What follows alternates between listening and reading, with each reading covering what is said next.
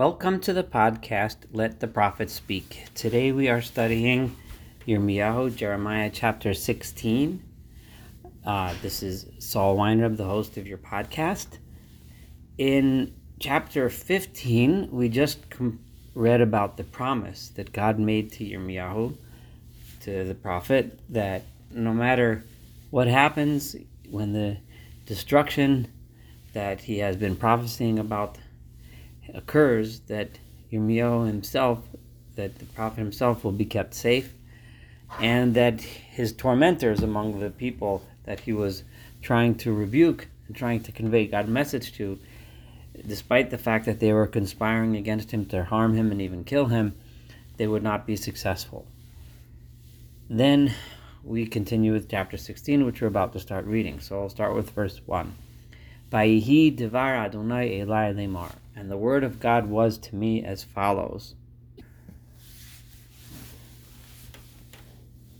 In the next couple of verses, we're going to read about some commands made to Jeremiah Yirmiyahu, which I just want to just give a little introduction. When a messenger is giving a message, if he does not lead a life that is consistent with the message that he is about to give, it makes him less believable. So if someone, was trying to warn you that a tsunami is about to come, but he was doing it while he was sitting on a beach chair on the beach taking a suntan, and he says a tsunami is coming, it's unlikely that you'll believe him, because you'd expect him to get up and run away from the beach if a tsunami was on its way. However, if he got up from his chair and screamed a tsunami is coming and started running for his life, you'd be much more likely to believe him. Now, Yirmiyahu, Jeremiah, is trying to give a message to the people to tell them that if you don't change your ways, a terrible, terrible destruction is coming.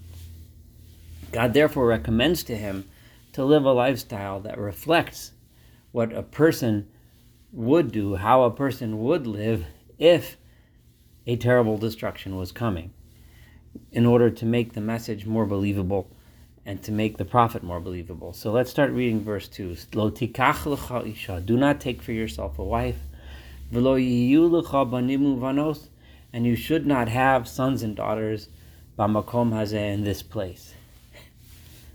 Now, if Yirmiyahu was getting married and having children and so on, and then telling the people there's going to be a terrible destruction and we're all going to be put to the sword, it would be inconsistent if he was building a family and settling down as if there was going to be a future here. So God told him not to fulfill this commandment of taking a wife and raising a family, because God wanted his message to be more heard. And the reason why I don't want to, God makes it very clear. Kicho amar Adonai, because so says God, al habonim bi'al habanos, on the son, regarding the sons and the daughters.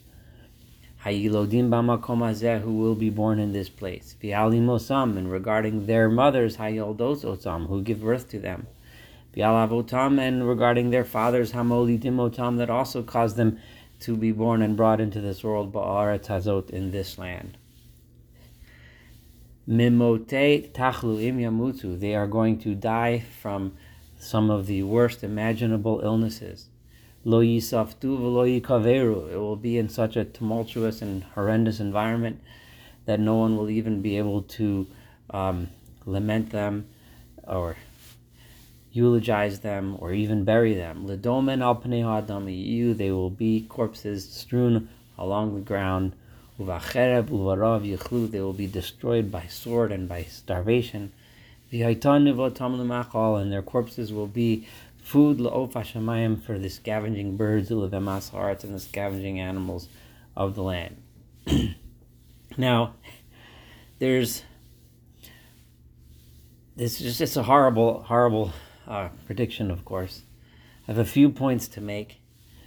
First of all, Jeremiah knew about the coming destruction, but his mission was to try to encourage the people to change their ways in order to prevent this. So, had not God commanded this, the inference is that had God not commanded him not to raise a family and get married, then he would have done it. So Yirmiyahu had enough hope in him that he would have done it. He would have gotten married, he would have had children, even though he's predicting this destruction, presumably because he still had that hope. So God is really crushing his hope by telling him this. Don't raise a family, because I want it to be so clear to the people that you really, really believe in the message that you are trying to convey to them. The other issue here is the Radak, who expresses the question that's kind of obvious.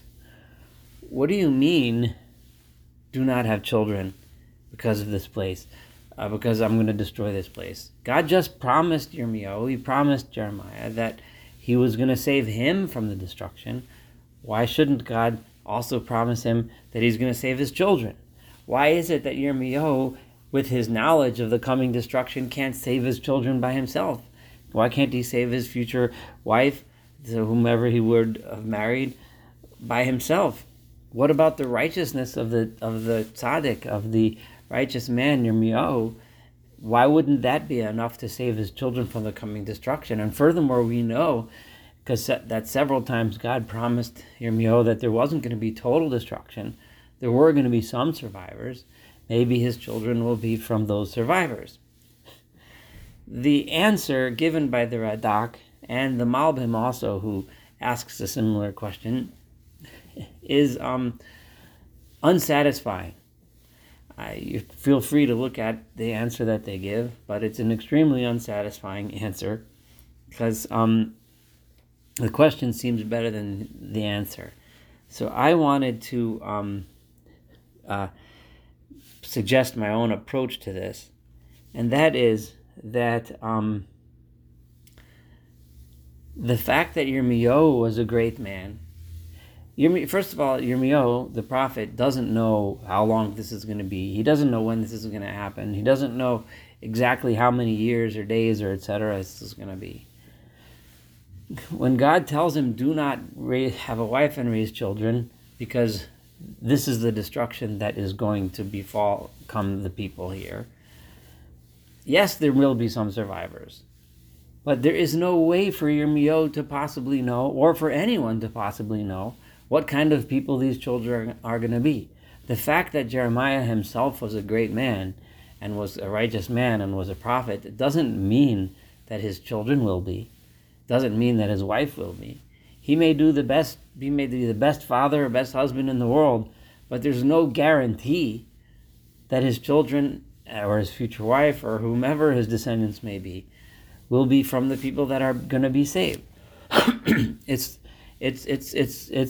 It's wrong to assume that just because Yirmiyahu is a righteous man, that his family will be. I think often the answer lies within the question itself. The assumption of the question is that Yirmiyahu will have children, so certainly they'll deserve to be spared. The answer to that question is maybe not. And this indeed is when it says over here, do not have children ba'aretz hazos, in this land. The Radak and the Malbim try to say that Aretz Hazos, this land, is only referring to Anatot, to the city where Jeremiah was from, as opposed to everywhere, because the entire Anatot, as we'll see, is going to be destroyed. But I think that that doesn't really explain the question, answer the questions that we had. Aretz Hazot here means in a land that is like this. A land like this, just because you are a great man, the children and the family that you will raise will be subject to the influence of the environment that they're in. They may choose good, they may choose bad, but there's no way that you can guarantee that they won't follow the evil ways of the environment within they're raised, even if their father might be the most righteous person around.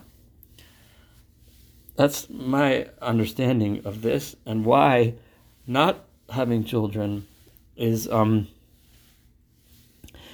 what God wanted him to do, in order to show that he really believed in the prophecy that he was saying.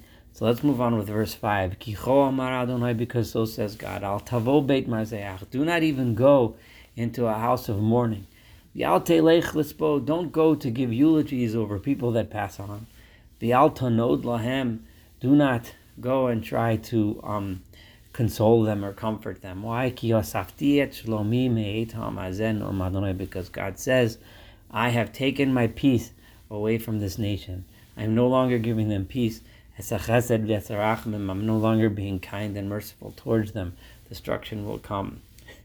This reminds me of the verse in Lamentations 4:9, where it says, the people that die of the sword are lucky because they don't die of more suffering. In other words, the people that pass on now, because you know of the terrible that destruction is coming, don't mourn them. They're the lucky ones. They're the ones that got saved, having to see the terrible, horrific destruction that is to come. Umesu gedolim uktanim, the great ones, the lofty, high leaders, uktanim, and the young, lower rungs of the society. Ba'aretz hazos lo yikaveru, in this land, this corrupt land, they won't even be buried. V'lo yispdu lahem, no one is going to cry over them. V'lo yitgodad v'lo yikareach lahem, no one will gash their skin or shave their heads for them. These are practices which are prohibited by the Torah because they were practices of the idol worshippers that were done in mourning, but apparently these practices were nonetheless being done by the Jewish people as part of a mourning ritual. This is verse 7. And people will not break their bread by the meal of mourning in order to comfort them over the people that died. It's a custom to bring people that are mourning a meal as part of the process of comforting them. No one will be around to do that. They won't give them a drink to comfort them over their mother or their father. And in addition, verse 8, Ubeit Mishteh, not only should you not mourn, Ubeit Mishteh lo tavo l'shevet otam, and also do not ever go into a house of parties in order to sit with them and enjoy to eat and drink together. Obviously, a person that knows that such destruction is coming wouldn't be sitting around having parties and celebrating. Up to verse 9. Kicho amar Adonai tzvaot Eloi Yisrael, because God says, this is what he says, God, the God of Israel, Hineni mashbit min hamakom hazeh, I'm going to destroy from this place, le'einechem, before your very eyes, uvimechem, and in your very days, it's going to happen soon. I'm going to destroy kol sason, all sounds of rejoicing, kol simcha, and happiness, kol chason, kol kala, the sounds of bride and groom celebrating their marriage. None of this happiness will happen in this place, and it's going to happen soon. V'hayaki tagid lo amazeh, and what's going to happen, God tells Jeremiah, when you tell the nation this message, all of these things, they're going to say to you, remember, this is prior to what happens, Jeremiah conveys this message. The people see that he's acting in such a way that a terrible thing is going to happen. He's not getting married, he's not having children, he doesn't mourn, he doesn't celebrate, he's just constantly conveying this message. The people are going to say, why is God saying all of these terrible things about us? Like, what's going on? What is our sin? What is our crime?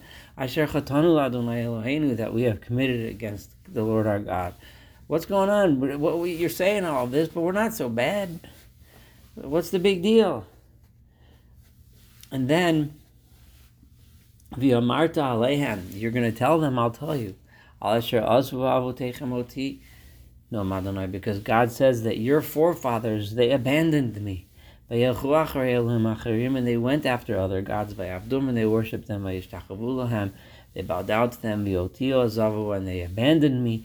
And they did not keep the laws that I told them they should keep.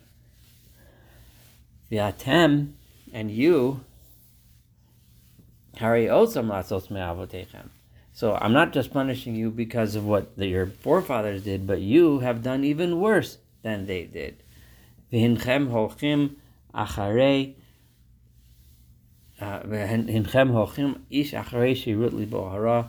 Each of you went after your own path of your own heart, whatever you imagined you wanted to do, and you refused to listen to me. And therefore I'm going to throw you or chuck you or hurl you from this land, to a land that you don't even know existed. I'm going to throw you to faraway places you don't even know exist. You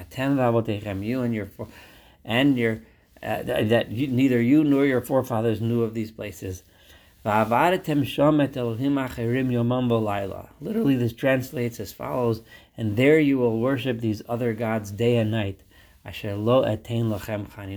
I will not have any mercy upon you. Now, what does this mean when it says that you will worship their other gods? That sounds like that's something that people may or may not choose to do, but how is that a punishment? And there's several ways to understand that. And isn't the purpose of the punishment to help teach them not to do these things? So there's several ways to understand this. The Radak understands just that it means not that you will worship there, but you will be enslaved there by those other gods day and night. In other words, those other nations will enslave you to their temples and so on. Another way of understanding this, according to Rashi and the Targum, is that not that you will serve the gods, but you will serve the nations that have other gods day and night. The Malbim actually looks at this another way and says, and you will be forced to worship those other gods. Coercion and force to convert to those foreign religions is part of the punishment, and that's how the Malbim looks at it. Rabbi Yosef Kaspi, an early commentator, he had two explanations. One is that in order to ingratiate yourself to the people, because you are so being treated so badly, to ingratiate yourself, you go and worship their other gods to show them how much you like them in order to gain favor in their eyes. And that itself is such a lowly way, of changing your everything you know to be true just in order to fit in with the society, and that's the curse. He also suggests another one, or maybe you will look around and say, look, my God threw me out, but look how successful their God is. I'll join that religion because that's the religion that's successful. Basically selling truth out in order to chase after what appears to be the more successful, and that would be in itself a curse. Let's move on to verse 14. Lachain, therefore, the suffering is going to be so bad that there are days coming, says God, that when the redemption happens, once you're spread out across the world, to the extent that you go through all the suffering that we just described, that when it's over, people will no longer say, I swear by God, Asher Helot B'nai Yisrael Meretz Mitzrayim, praising God that who was so miraculous and so great and so powerful that he took the Jewish people out of Egypt, which is of course an awe-inspiring event, but rather Ki Chai Adonai Asher Helot B'nai Yisrael Meretz Tzafon. They're going to say, how great is God who took the Jewish people out of those faraway lands, the northern lands, Kol Haratzos, and for all the lands Asher Dicham Shama, where they were spread out and thrown about and tossed about, and then he returned them to the land Asher Natati La'avotam. This is really, it's an encouraging two verses, but they're actually designed to impress upon us how bad the suffering is going to be. In other words, the suffering is going to be so bad that when the day of redemption does come and I redeem you, it will be so amazing that I was able to take, that God's saying, I was able to take you out of such horrific and horrible humiliation and degradation and rescue you, that it'll be even greater than the miracle of Egypt. But in a kind of a backhanded sort of way, it's demonstrating just how bad and how degrading the suffering will be. So much so, God says in verse 16, no one will escape. It's like I am going to call many fishermen, Noma Adonai. V'digum, they are going to go fish, one after another. They are going to find each and every sinner, each and every person, each and every bad person. And after I fish you all out, then those of you that get fished out of the corners and the cracks, that are hiding like fish hide inside the water, then people are going to try to run away. I'm going to get trappers to trap the people that run. V'tzodum, me'al kol har, me'al kol giva. I'm going to trap them from all the mountains and high places, and from the clefts of the rocks and the caves. We're going to capture everyone. No one will get away from my wrath. Because God says, my eyes sees everything. I see all their ways. Nothing is hidden from me. And their sins are not hidden from my eyesight. And I am first, before this redemption that I just told you about is going to happen, first I have to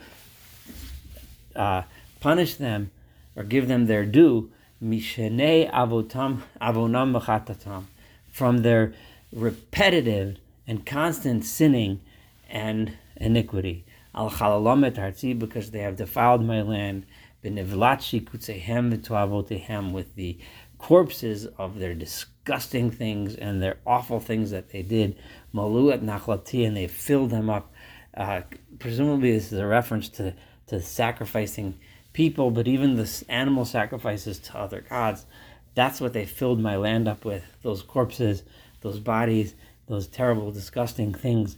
Because of this, and because mishnei avonam, because they kept repeating them over and over again, I'm translating that like Rashi, I first have to repay them, and then I will, only after all of that will the redemption come. Now here, I'm going to read from verse 19 till the end of the chapter. It sounds like a prayer from Jeremiah. It sounds like Yirmiyahu is saying a prayer. I'm going to read it like that at first, and we'll discuss it a little bit. Adonai uzi u'ma'uzi. God, you are my strength, and you are my stronghold. Umenusi biyom tzara. And when I am suffering, I run to you. You are my refuge.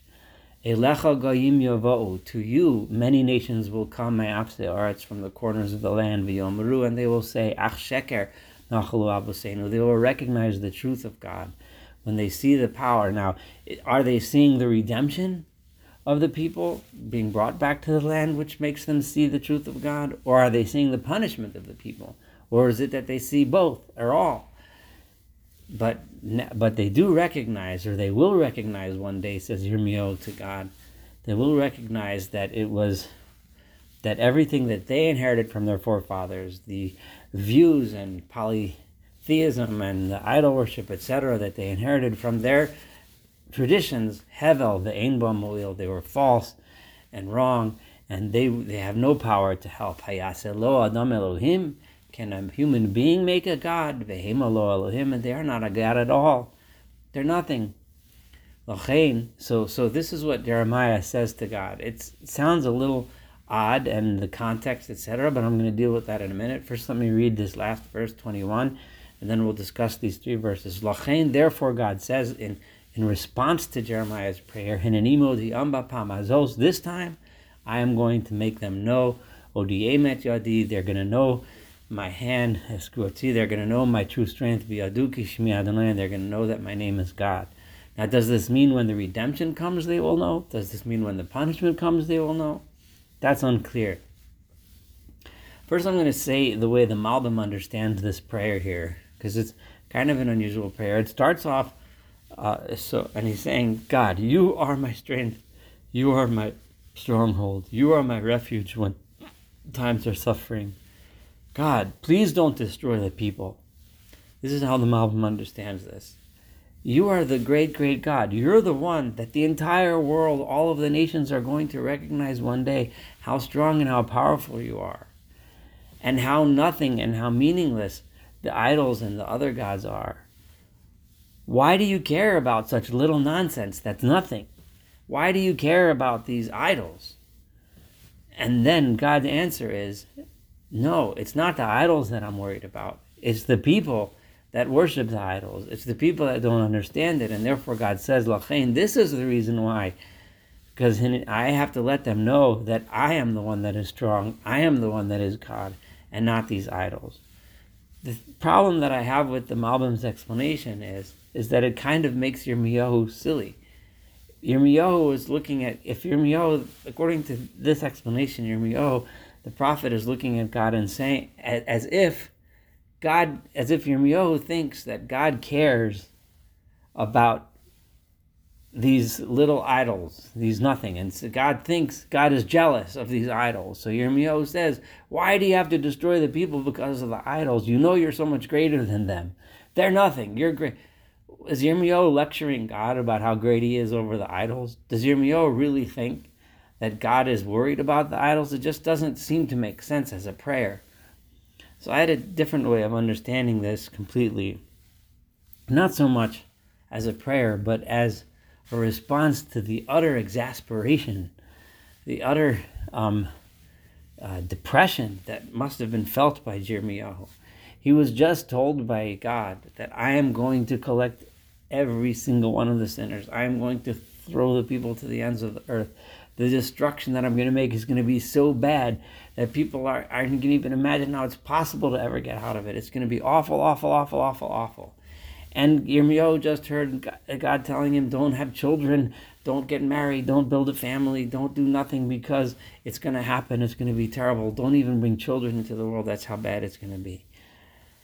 Meanwhile, God is still telling Yirmiyahu that you have a mission to go out and teach the people, right? He's at this point, what's his reaction? Yirmiyahu looks and says, what do I have left? I have nothing. I can't build a family. I can't build a nothing. And even my message is going to be useless. The people aren't going to listen to me. They're going to get thrown into exile anyway. What do I have left? And his response then is, Adonai Uziu Ma'ozi. God, you are all I have left. This is not a prayer. This is a statement. This is a statement that comes from the heart of a prophet in despair. God, you are my strength. You are my refuge. You are my everything.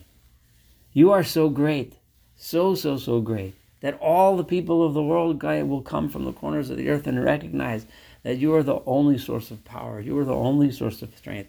Everything else is meaningless. This is the recognition of Yirmiyahu at this time. I have a message, I have a mission, I am going to teach. And my mission and my message will be known. In an imodiyam bapamazos, this time odiemet yadi v'et kurati, God answers him. I will let the entire world know who I am. And you know what, Yirmiyahu? You will be the one who conveys that message to the world. Right now, at this very moment, you're listening to this podcast and learning this message because Yirmiyahu stood up and said this message.